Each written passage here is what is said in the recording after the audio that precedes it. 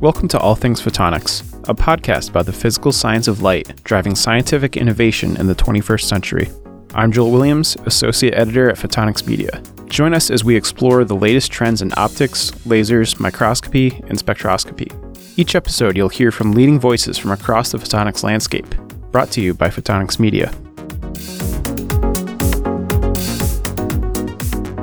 Scientists at the National Ignition Facility in California knew immediately that December 5, 2022 would assume its place in the annals of scientific history. By the time the U.S. Department of Energy confirmed that they had achieved fusion ignition, celebrations within the community were entering their second week. Around the world, captivated minds did their best to comprehend how a system of 192 lasers firing at a peppercorn-sized target could break down a barrier to clean energy that stood for close to 100 years. Today on All Things Photonics, we're joined by Jean-Michel Di Nicola, Chief Engineer for Laser Systems at the National Ignition Facility. Di Nicola's role in scientific history is one of indisputable importance to a foundational moment in science. The intricacies involved in getting an input of 2.05 megajoules to release 3.15 megajoules has represented a grand challenge for multiple generations of laser physics team leads. Di Nicola is the barrier breaker. As Di Nicola tells us, December's result has triggered more than ignition. It has led media outlets beyond the normal scope of science journalism coverage to a fascination with his work and its impact on the future of energy systems. It has led to an influx of job applications at the National Ignition Facility, as well as heightened awareness on fusion funding, startup companies, and fusion methods. Most of all, the fusion breakthrough has charted a new course for scientific possibility, with future progress dominating the forecast. News editor Jake Saltzman with the National Ignition Facility's Jean-Michel Di Nicola is up next.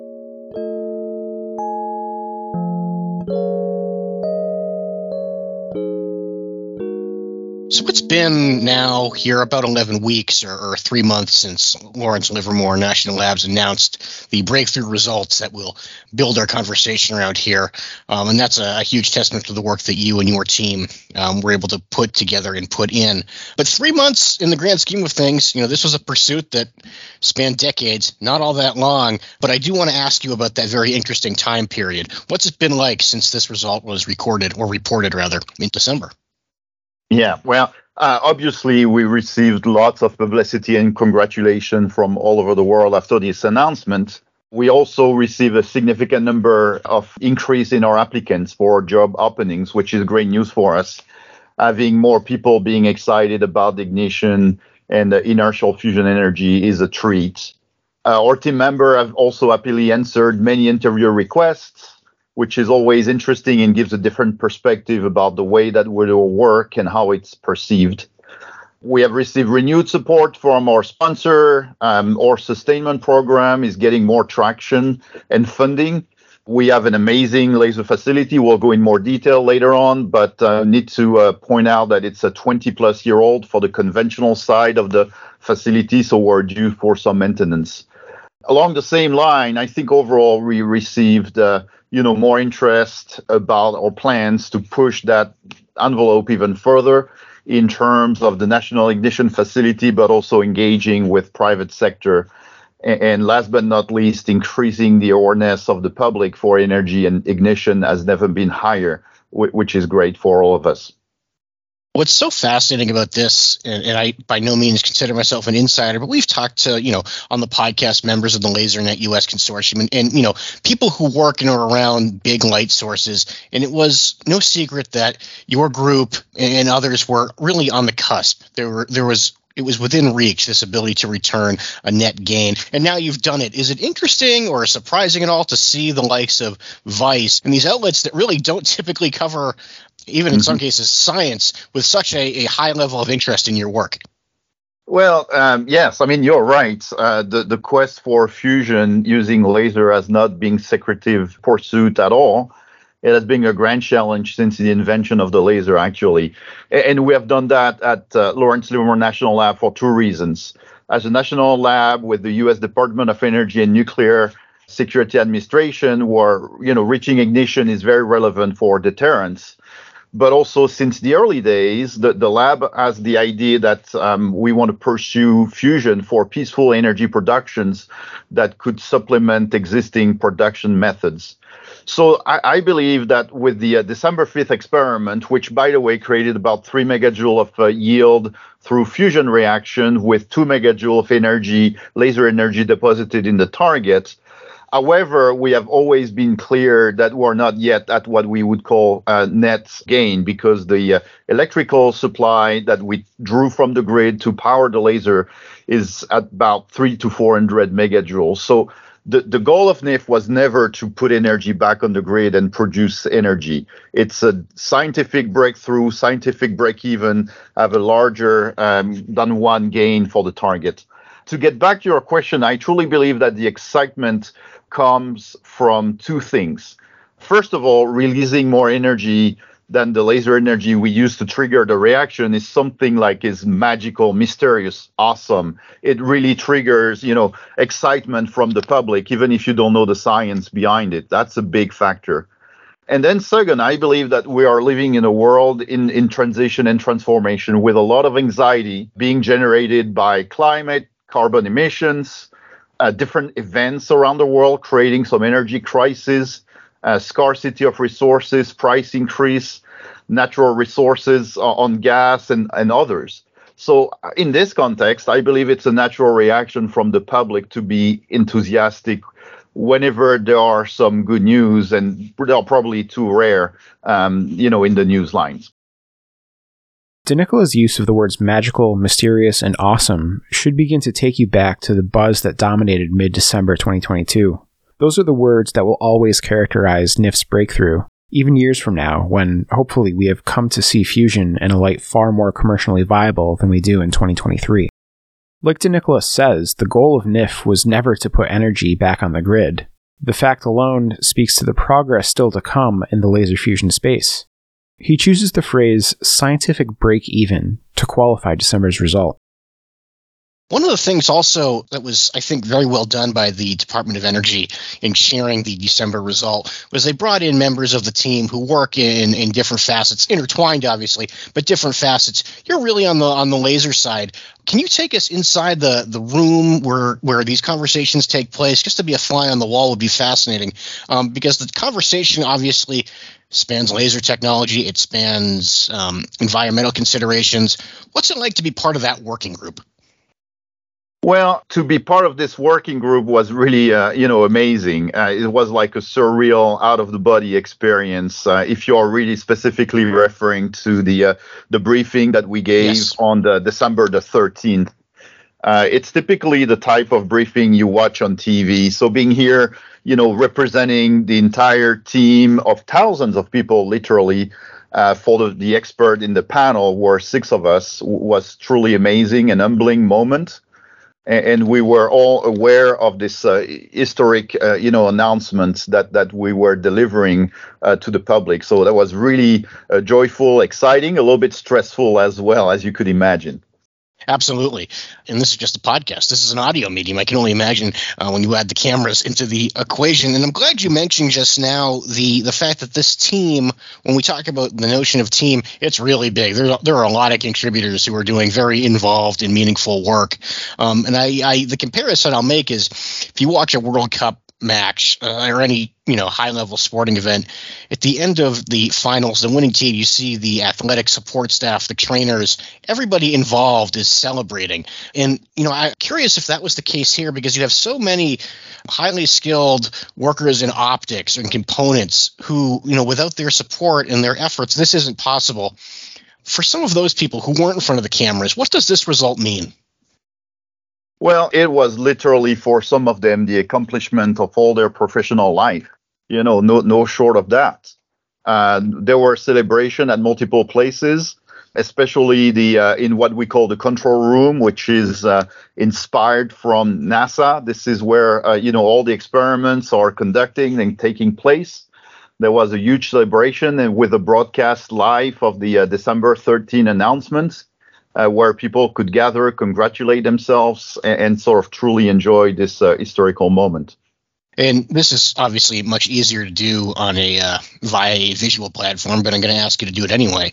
Take us inside the NIF facility if you can, because it is a magical place and it's in the news now, certainly more than ever. You have a control room, you have these massive light sources, and a whole lot more. What's it like inside? If you could walk us through. Sure. Actually, I think it's a very interesting exercise. That's probably the most interesting exercise, without the visuals, just trying to take you by the hand and drive you through this journey and through this entire, amazing facility in like 2 minutes or so. First, if you start from a bird's eye view, you're imagining flying over our facility in Livermore, California. This is the size of 3 football fields. It's quite amazing. The building footprint in metric is about 120 meters by about 220 meter or so. Just to give people that are not familiar with large buildings, this is along the longest dimension. It's comparable to one of the edge of the Great Pyramid of Giza. It's quite amazing. We're doing big science with the highest precision and accuracy that you can get in small experimental scale. From the side of the building, you're pushing glass door and entering the lobby where we have different types of exhibits and explaining how the laser works with different laser components. And quite amazing that after going through another series of doors, you can literally enter one of the laser bays. We have 2 laser bays. Those laser bays are literally like a cathedral, a temple, a pyramid of concrete, steel, and glass. Each laser bay is about 120 meters in length, ceiling of 3-story high, so it's quite amazing volume that you are entering. It contains laser glass, amplifiers, lenses, mirrors for 192 beam, and each beam is not your typical laser pointer beam. It's a beam that has a size of 40 by 40 centimeter in aperture. So that's for the laser. Now, using a series of elevators and stairs, you can enter, another area where the experiment is actually taking place. Going through heavy concrete shield doors that are closed during, thermonuclear experiments, you're entering what we call the target bay. It's a very vast 8th-floor area where all the beam converge on a spherical chamber. The chamber by itself is about 10 meters in diameter, made of aluminum with concrete, around it. And that's where the reaction takes place after we insert a carefully crafted target at its center. We also have around the chamber incredible set of diagnostics that are used to understand the experiment in every aspect. Neutron yield measurements, spectrometers, imagers to understand how matter is and the target is compressed, X-ray emission, and implosion of the core. So it's quite an amazing scale. And, even through videos, it's kind of hard to have a good rendition of what you feel when you are inside this building. So if you are in California, you can reach out to our, public affairs and get a tour schedule. We'll be glad to have you in. In fact, senior members of our editorial team did reach out and get a tour. And one of the ways in which they described this facility, in addition to magical and sort of, this majestic light source facility, was that it was a photon factory. This is a unique environment, not just now that you've achieved this tremendous result, but it's really, I don't know if specialized is the right word, but my question is, what's it been like for new members to join this team and adopt this mindset that ultimately gets you this type of a result? Well, I joined back in the time frame of 2008, 2009, and really for me, the goal was to reach, to be joining this team, which has been known since the 60s to be really extremely rich and fertile ground for inertial confinement fusion. It's like the pinnacle. You are using the analogy with the World Cup. It's really like you are playing with the World Cup champions, so to speak. So that's the first, more sort of emotional aspect, I would say.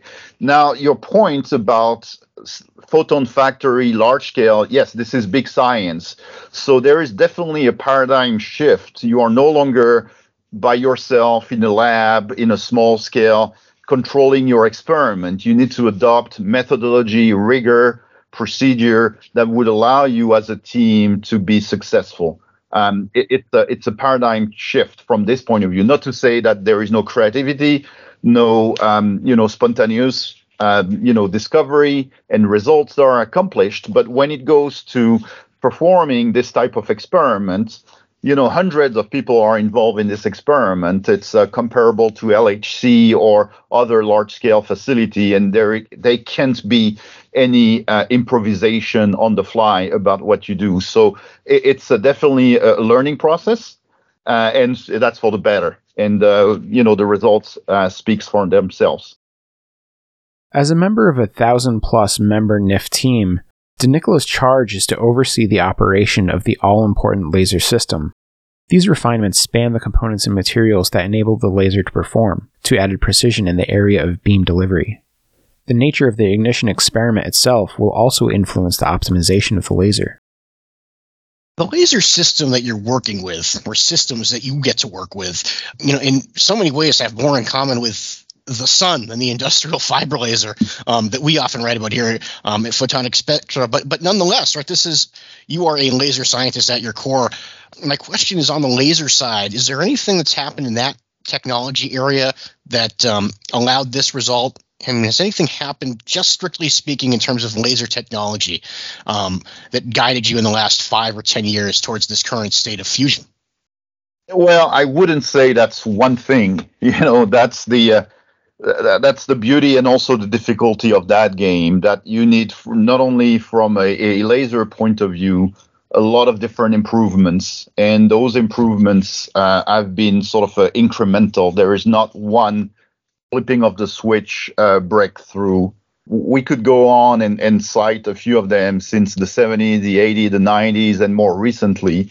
I would say that, to get back to your point, more recently, to be allowed to safely and in a sustainable manner increase the energy of the laser throughput, and finally allowing ignition fusion, there has been a few things.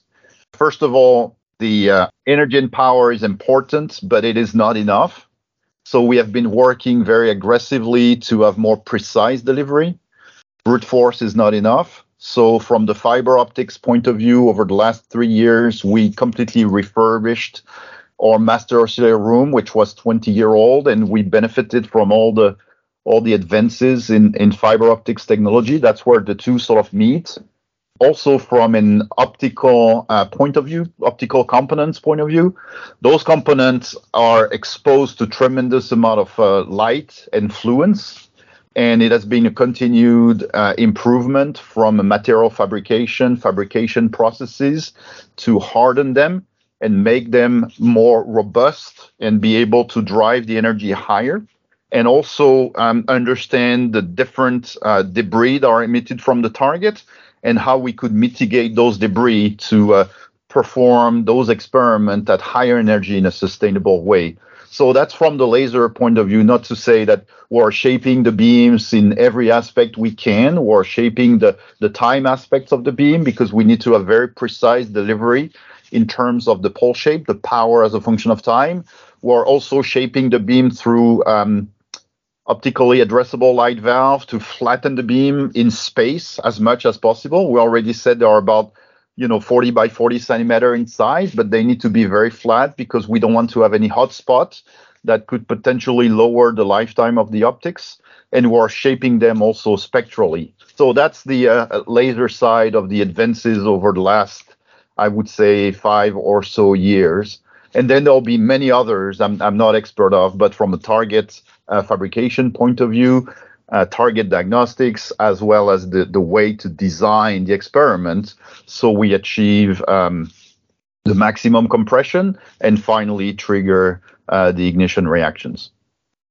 This might be human nature, I don't know entirely, just to, whenever there is great news, to put it in perspective. In December, the news of a net gain was shared almost universally with this caveat that, we this is a great result, but there's still a great deal of work to come. before we're in a position for fusion to contribute to the energy problems that we face as a society, already face as a society. Mm-hmm. What is your take on that perspective? Because you can't disprove it, but you can probably position it in such a way to not distill or to not detract from the work that's been performed already. Right. So first, I mean, during the official announcement on December the 13th, the entire team made it clear. As scientists, it is our duty to be clear with the public and not build false expectations, especially in a time that some are doubting science. We truly compare what we accomplish with a Bright's, brothers moment as they took their first control flight in an airplane. Keep in mind, it took them about 11 years to complete the first commercial flight after this first demonstration was completed. So it's impossible to truly forecast when a power plant based on fusion magnetic or laser driven would be put on the grid. It would especially depend on the amount of private and public investment made to that effect. But to me, it's not unreasonable to imagine that we would see first prototypes in 10, 20 years from now if the ecosystem of funding between public and private align. So I'm a strong advocate, as you can imagine, for fusion. I wouldn't like us to get complacent and defer our net zero emission goals efforts with renewable, conventional nuclear power plants, et cetera, and just simply wait for fusion. At the same time, now the time is ripe, so we need to prepare for the next moves that are really enabling for humankind with fusion reactions and producing electricity through this outstanding, peaceful, and sustainable source of generating electricity. Jean-Michel Di Nicola's 2023 Photonics West keynote explored recent laser performance improvements at NIF in the context of December's results. For reference, NIF contains a 192-beam, 4.2 megajoule neodymium glass laser that's frequency converted to 351 nanometer light, or 3 watts. The laser has undergone considerable tweaks, leading to considerable improvements over the course of its lifetime. Now, through laser-only experiments, the laser team at NIF is hard at work testing for improvements that aim to produce a power increase from the December 5th experiment in the area of 8%. All the while, the team is entering its final phase of fiber optics technology upgrades, aimed at system modernization. Your keynote session at Photonics West was understandably quite popular and quite successful, I think, just in terms of topic and timeliness. Taking the full operation out of consideration for a moment, would you walk us through the next steps and the next goals for the laser system specifically as we move forward here? Sure. We're very busy now, as you can imagine. We're conducting laser-only experiments, meaning that we're not using targets on a small number of NIF beamlines to test our recipe in terms of optics improvement, in terms of beam flattening and so forth, to be able to deliver 2.2 megajoule full NIF equivalent, which would be a 8% increase from the December 5th experiment and also a 22% increase compared to the initial NIF requirements. And for that, we'll be, with that, we will be providing more margin to ignition. At the same time, we're also working, again, to the next step, enhancing the stability of the pole shape and the accuracy of the pole shape delivery by finishing up our last phase of modernization of fiber optics technology, electro-optic modulator, arbitrary waveform generator to stabilize, get even a better delivery to the target. The team, and I'll put you into that mix here, has already articulated plans to design experiments and in field shots with additional energy from the laser this summer. And the aim there would be to increase the margins for ignition and sort of chart a course for target gains.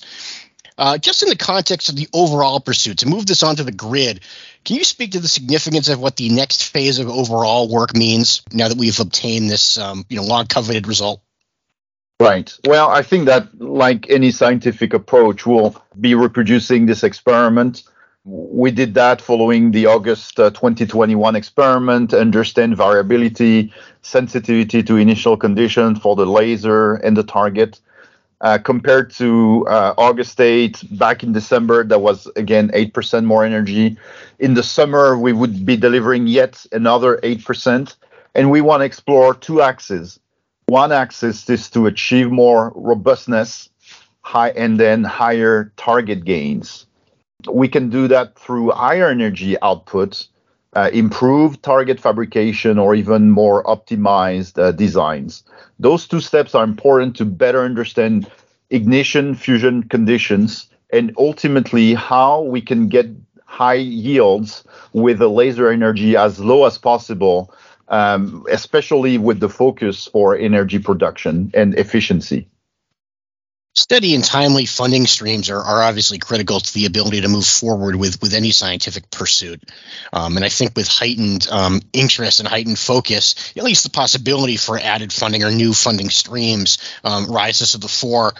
What aspects of this quest towards inertial fusion energy require the greatest amount of funding? Because I know we've talked about the age of the infrastructure and some improvements that could be made there, but we really now have a full ecosystem. Well, I think it's most needed, speaking for my own field, laser driver technology needs to be improved. What we are doing, a few times, a month would need for an efficient energy production to be performed multiple times a second. There were initial draft of inertial fusion energy power plants that would work with a repetition rate of 10 hertz, so 10 times a second. So to do that, NIF was never built to do that. It's a flash lamp pumped.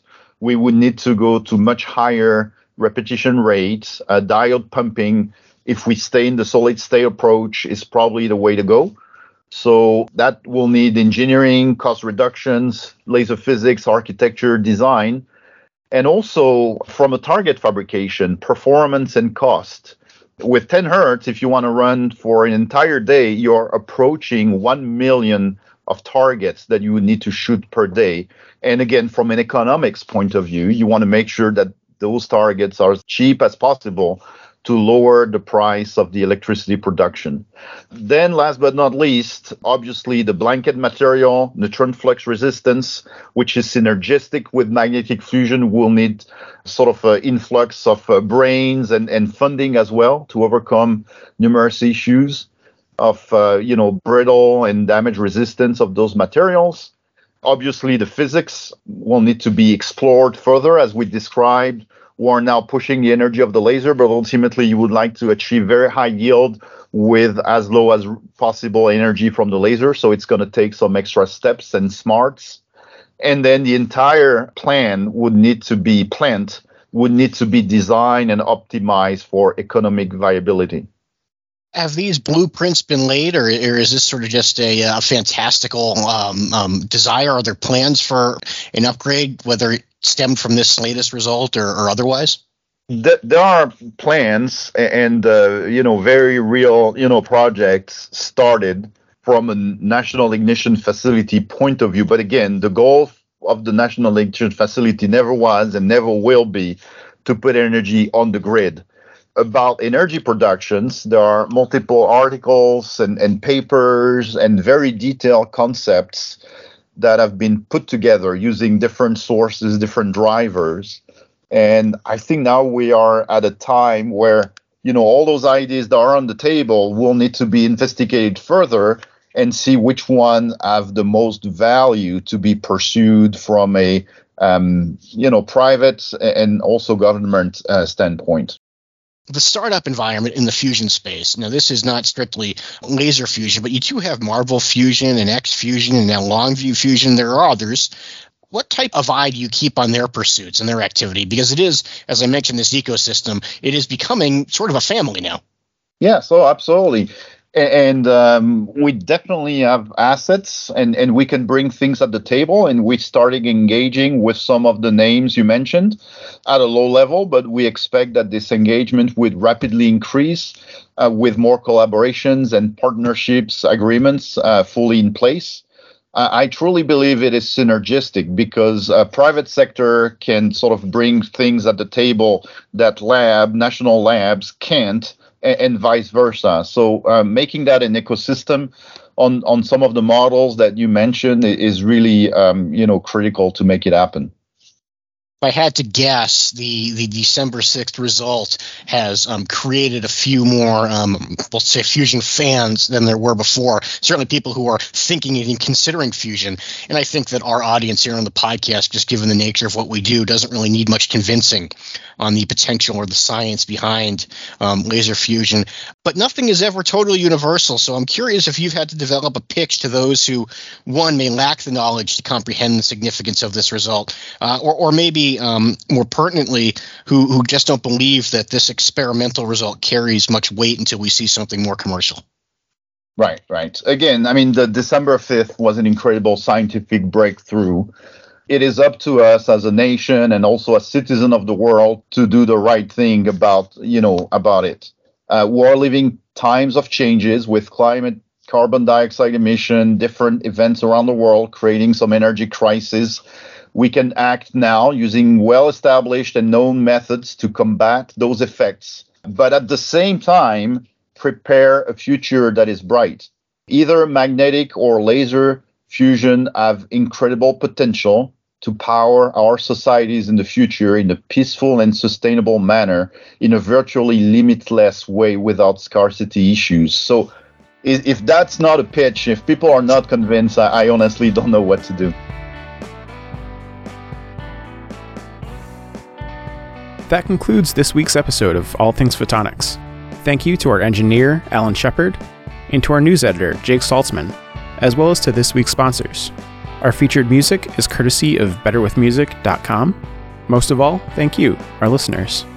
As always, you can share your thoughts, pitch us ideas, and let us know how we're doing. You can reach us at allthings@photonics.com. All Things Photonics is available on all major platforms, including Spotify, Apple Podcasts, as well as on our website, photonics.com.